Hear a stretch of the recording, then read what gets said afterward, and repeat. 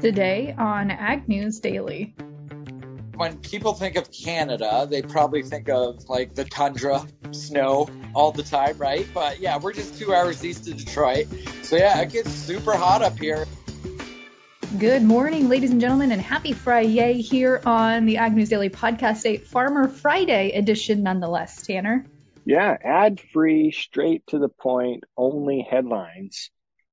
Friday, Ag News Daily Edition. You know what? I'm fired up, Delaney. I just got done listening to Steve Sukup give the Ames Chambers manufacturing update for the industry. That was fun to listen to a leader in the agricultural world give his perspective on where things are at.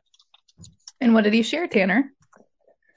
Things are catching back up. The delays in what you had seen, are much less. So their lead time on steel is good. The electronics was the biggest headache that they had during the height of COVID, and rolling out of that.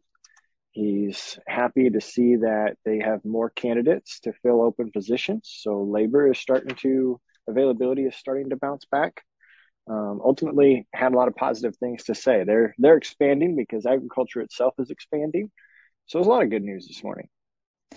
Well, Cargill certainly seems like they are taking advantage of those same factors there that you mentioned, Tanner, because they had a record profit in 2022, whopping $7 billion that they have made throughout the year. And they're saying there's a lot of simple reasons behind that, but they reported a net profit actually just shy of $7 billion at $6.68 billion for the fiscal year that ended in May, which is the most it earned annually in its 157-year history, Tanner. That's a 35% increase from their previous fiscal year. And they said it's just simply to supply chain chaos sparked by COVID-19, followed by the Russian invasion. They were just in the right place at the right time. Wow. Yeah, that does sound like being in the right place at the right time. I wanted to venture down to Missouri, our friend and neighbor to the south.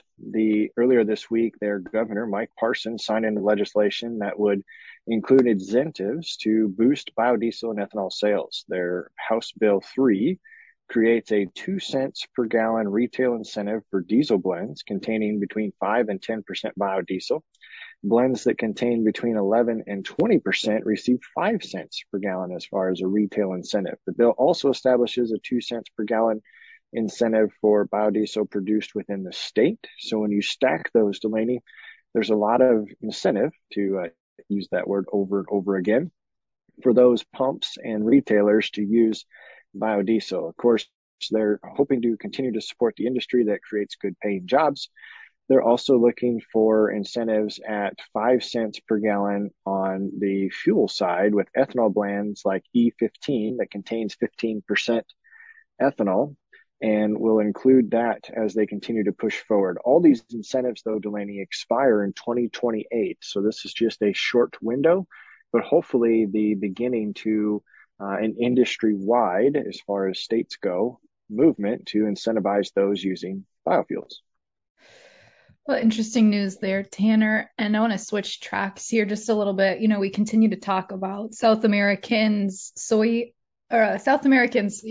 harvest that just kind of wrapped up here. But the state of Mato Grosso has moved one step closer to assuming control of a huge infrastructure project called BR-163, which they're also nicknaming it as the Soybean Highway. Tanner, have you heard anything about this? I have not, but that sounds intriguing. It is, because this highway that's in the making right now is set to be the most important highway in Brazil as far as agriculture is concerned. It's going to run north to south across the entire state of Mato Grosso, which I believe is the largest state within the country of Brazil. And of course, Mato Grosso is also the largest soybean producer.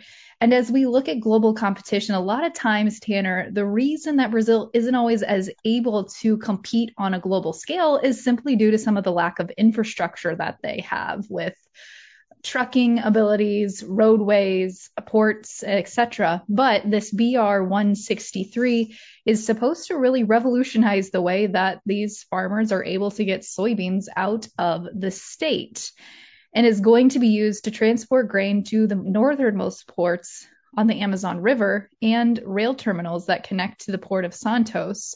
So Mato Grosso has agreed to take over the construction project from a private company and has invested about $230 million to finish out this project, which is really kind of the remaining hurdle here, was just to negotiate with companies and figure out the debt aspect of this large construction project. Don't necessarily have a concrete timeline as to how quickly this thing will be up and running, but certainly something to keep an eye on because it really could change the way that Brazil is able to move grain. Right, get their grain to market. That's always been their challenge, is they can produce the crop. Obviously, we know that it's considered inferior to the quality that the U.S. produces, but they also, like you said, you have challenges getting it to port. So it'll be interesting to see that project take place when we have just off the coast right now of South America to the northern side, Tropical Depression 13, which is expected to strengthen into Tropical Storm Julia on Friday. So later today, the potential hurricane could become that of it this weekend as it crosses the Caribbean Sea and takes aims at Central America. There could be potential island floods and other coastal issues. Once this system reaches the 39 mile per hour threshold, like we've talked about, it becomes Tropical Storm Julia, making it the 10th tropical storm in the Atlantic Basin this season. It will then potentially move into a hurricane if it gets above that 74 mile per hour range. Of course, the National Hurricane Center is monitoring this, and they expect it to possibly gain strength by the end of the day, Saturday, early into Sunday morning. That is not good news because the future hurricane is headed for Central America, though positive for us in the U.S. domain. It looks like right now, if the path stays the way it is not expected to make its way to the U.S. or the Gulf Coast, and will stick and probably die out as it goes over the rough terrain of Nicaragua, Honduras, and Guatemala. But still another one of those for us to watch, as some of the ag products are very dependent upon Central America as well. Yeah, and as we still continue to kind of assess the damage done by Hurricane Ian, Tanner, there's still over 135,000 homes and businesses without power, which is 8 days now after Hurricane Ian, of course, hit landfall. U.S. President Biden and Governor DeSantis, of course, declared those areas a national disaster and are working to try and help those folks get power back up and running.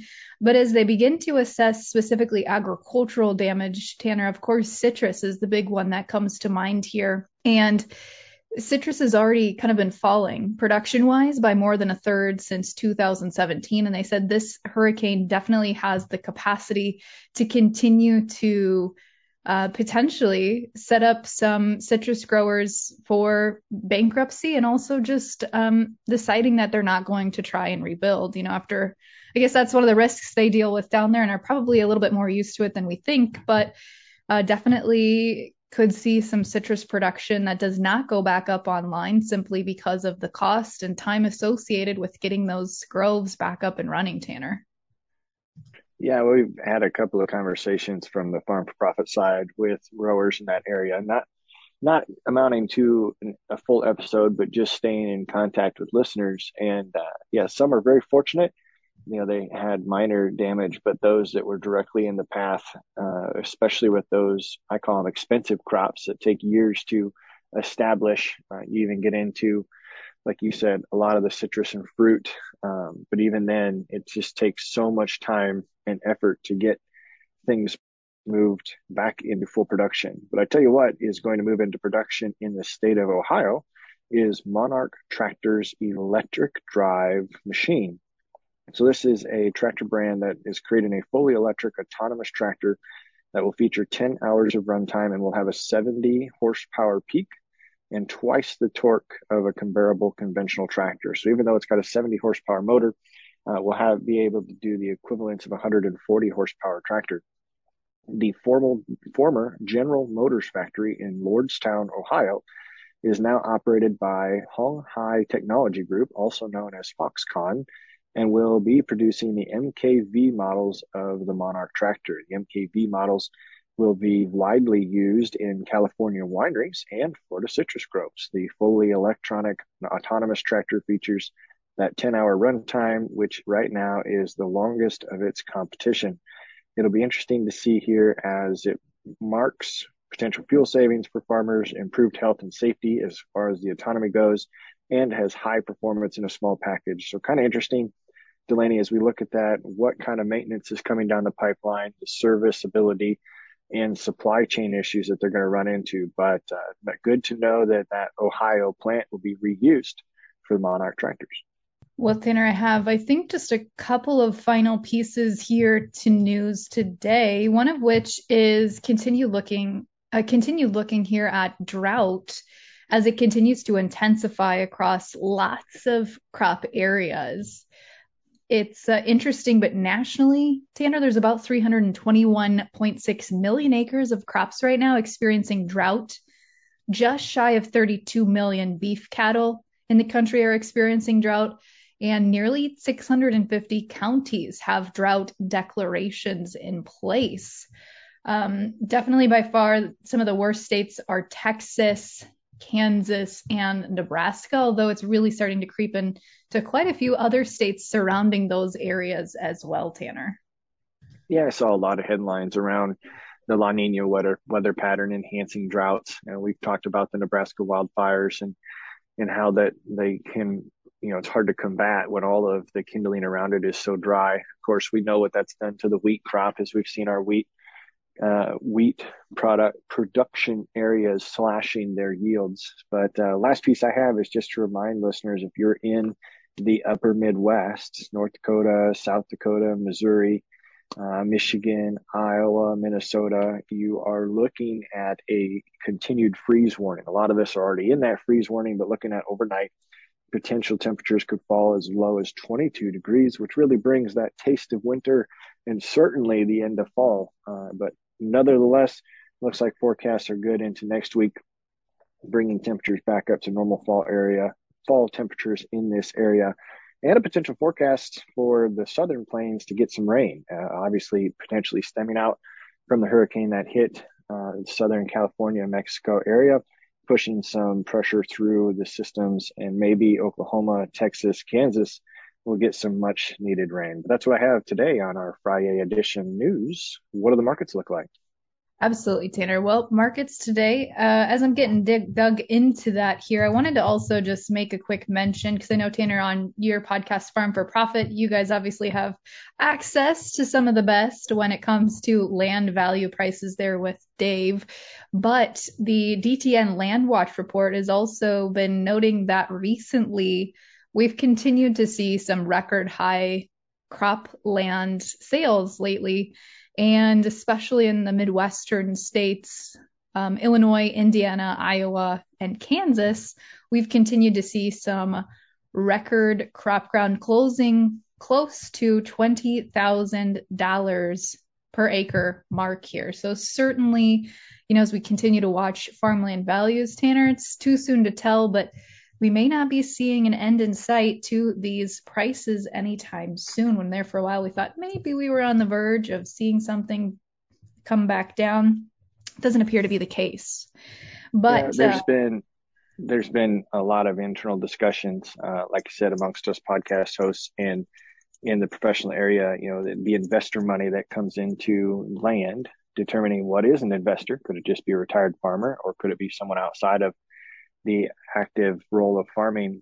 Typically have looked for that 2 to 3% return on their investment, as deposit rates within financial institutions and investment firms climb now to where you can get money market rates and short-term CDs now that pay 3 to 4% return on your money.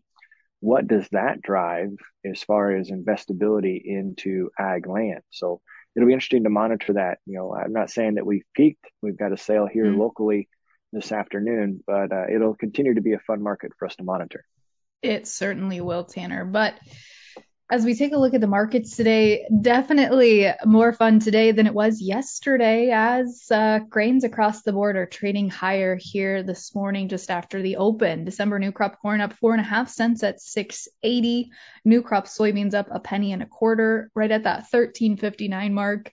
And December Chicago wheat today up 9 cents on the board at 8.88. In the livestock markets, Tanner, here in the mid-morning markets, we're seeing the December live cattle contract up about 25 pennies on the day at 148.12.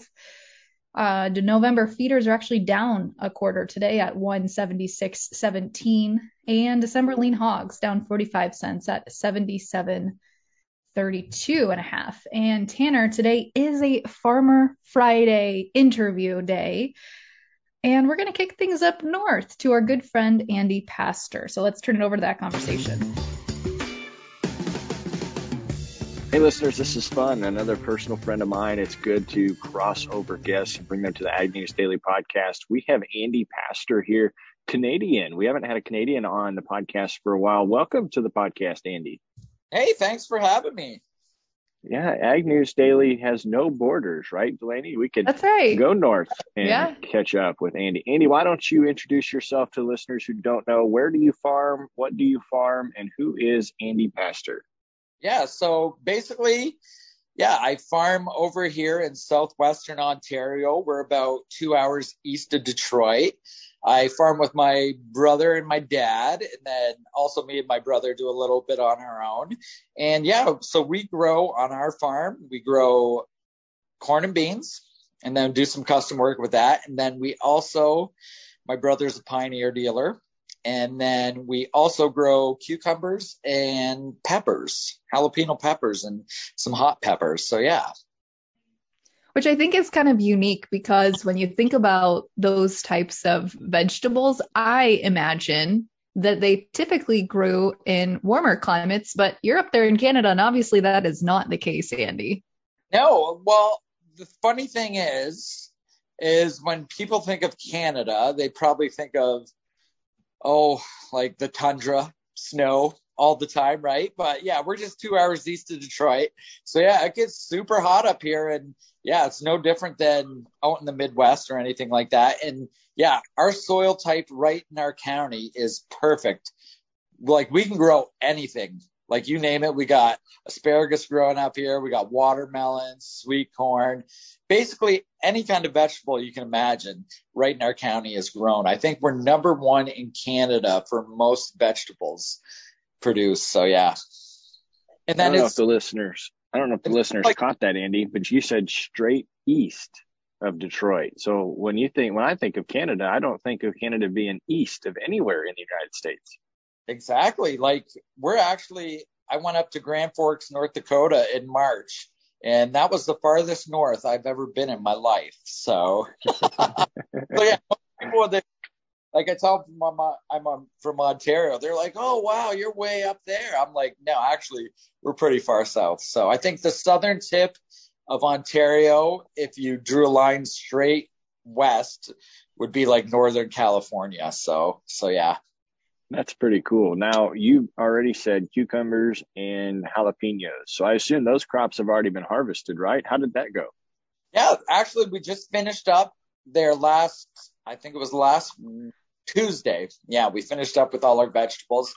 Yeah, like the cucumber crop cucumbers are fairly easy to grow as long as you have water. Basically, anything's easy to grow if you have water. So actually the vegetable crops did really well this year. They actually like it a little on the drier side. Like, I know the peppers do. Cucumbers, they're always producing, so you got to keep watering them. But the crops, we're pretty happy with them. And we actually did some machine harvest peppers too. So that was actually nice, because all the jalapenos and the cucumbers are hand picked, right? So. So, Andy, as you guys get ready here I don't know if you've started corn and soybean harvest yet, but I'm sure if not, you're getting ready to. What are you expecting to see this year for yields? Yeah, so far from what I'm hearing, like, some guys got going some guys have been combining for a couple of weeks now with the early beans and stuff like that. And then there's some edible beans grown and dry beans grown just north of us. So yeah, and what I'm hearing is average, it's all hit and miss. It depends where it got rain, just like everywhere else, but it's no bumper crop, that's for sure. And like we were super dry in June in my area.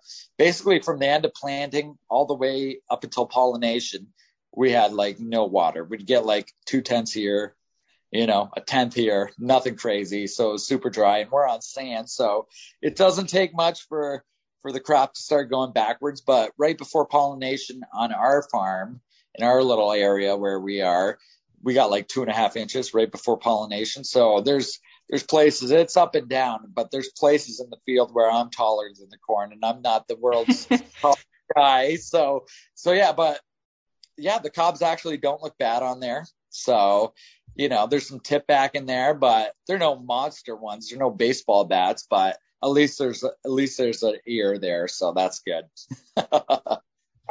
Well, Andy, you mentioned that your brother was a Pioneer dealer when describing your farm, but you left out a key piece of what you like to do for fun and is now turned into a little bit of a side business. So for those who don't know, what is #AndyClean? Where did that start?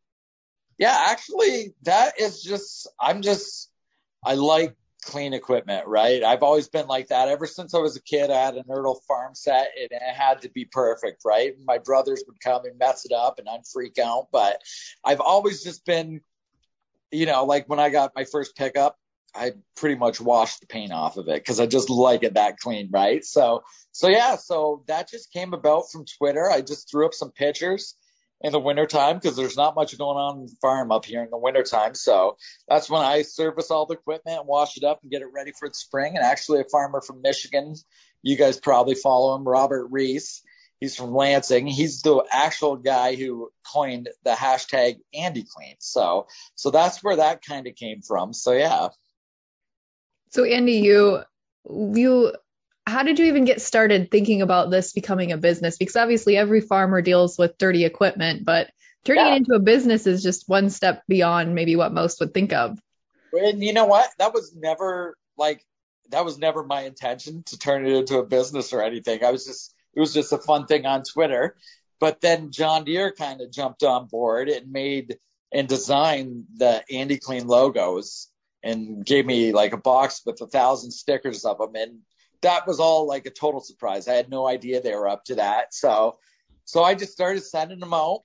I sent like worldwide. Today I'm still sending them out, right? Whenever somebody puts up a picture of their combine or something, they go, "Hey, I got our AndyClean," or "How's that look?" And so yeah, I just send them out. So it was costing me a ton of money shipping them out because, I got the stickers for free. I'm not going to charge anybody for the stickers. It's just more of a fun thing. But then I kind of got thinking because I had a lot of guys asking me, what kind of soap am I using? So I just kind of, it took me quite a while because this hashtag's been around for quite a while to actually get serious about, running a business and maybe, having our own soap. So actually last year is when we officially kicked it off, but we've been kind of testing it out before that and everything. So yeah, we hooked up with a manufacturer up here. They're making our soap for us. And yeah, we're just strictly retailing it through John Deere dealers. Not like my farm is half red, right? So, but what John Deere did to get this going, I got to respect that. And they have no part in it, but I was just like, let's retail it through John Deere dealers. They helped me out big time. I've had some Case dealerships and some Kloss dealerships ask me about it, but I was like, right now we're just going to stick with John Deere dealers because, they really helped me out big time. And I've got to know a lot of people at John Deere through the AndyClean thing. And I really like their culture there. Like and I'm sure it's the same at the other manufacturers, but I just haven't witnessed it. But so yeah, I just really like the culture and, the people are so nice and what they stand for, and everybody just loves working for John Deere. You know what I mean? Like we'll go to a dealership. We'll be like, how do you like working for, say, Landmark Implement? They'll be like, it's the best. We love it. And it's the same at every dealership we went and visited, and the people who work for John Deere and the corporate side, they're the same. We went on a Gold Key tour, even though we never bought a combine, but they gave us a Gold Key tour this March at the Harvester Works. And yeah, even the people building the combines, they love it. You know what I mean? So that's who we kind of want to align with, just because of their core values and that, like, you can say what you want about prices and, and parts, but, those people aren't the ones setting the prices. They're just the people working. So yeah. Yeah, that's great, Andy. I mean, that's the same thing we say here at Ag News Daily. We just wouldn't want to work anywhere else. Delaney herself has got a top-notch podcast here, and but all jokes aside, now I want to put you on the spot here as we get ready to wrap up. For you, new to starting out a business, I know we've got listeners that are in the same boat. Either they just started one or they're wanting to start one. What's the biggest thing you've learned? What's the biggest thing that you've picked up on that our listeners might get value out of?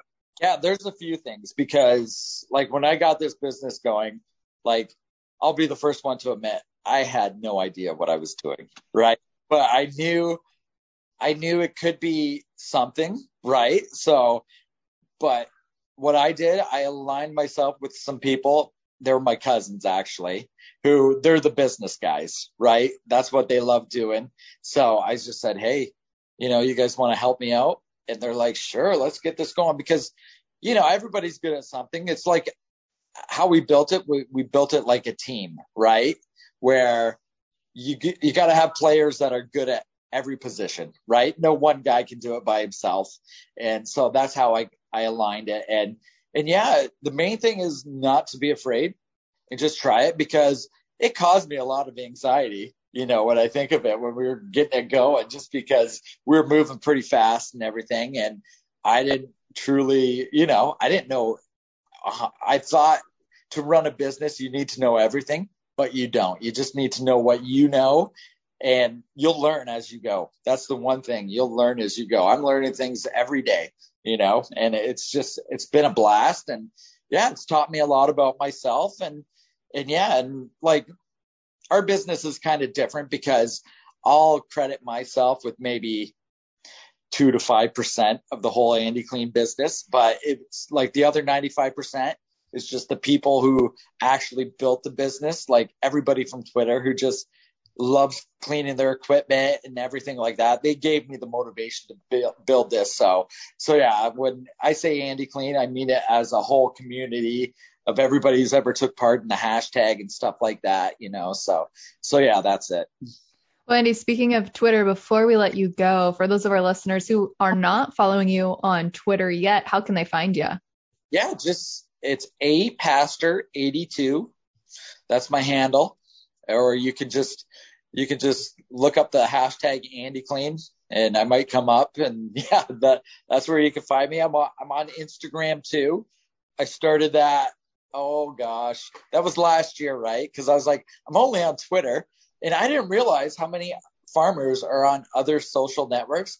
I thought Twitter was basically the only one. But if you go on Instagram or anything, TikTok, they're all there. Like, I tried doing some TikToks, and that was just way too time consuming, because, that wasn't my wheelhouse. So, but yeah, mainly on Twitter. That's where you can find me, or Instagram. I think my Twitter or my Instagram name is I am Andy Clean. So yeah. Perfect. Because Andy Clean was already taken, I think. So yeah. Or my name was. So yeah, I had to come up with something kind of funny. Perfect. Well, Andy, thanks again for joining us today. We certainly appreciate it. Yeah, thanks for having us, and have a great harvest, guys. You're right, Delaney. Andy is a good friend. It's always fun to stay connected with them and the wide variety of crops that they grow in their area. And it's always fun for perspective when he tells you how far south in Canada their farm is. So it's just like talking to somebody else in the U.S., but not all at the same time. Absolutely. And we're going to have more fun conversations like this with farmers going through harvest and just different events this fall season, Tanner. So be sure to tune in with us every Farmer Friday here for the next couple of weeks. We'll be having some good conversations, but we're also going to be having good conversations online on the Twitter, Facebook, and the Gram. So you can follow us at Ag News Daily, Tanner. And with that, should we let the people go? Let's let people go.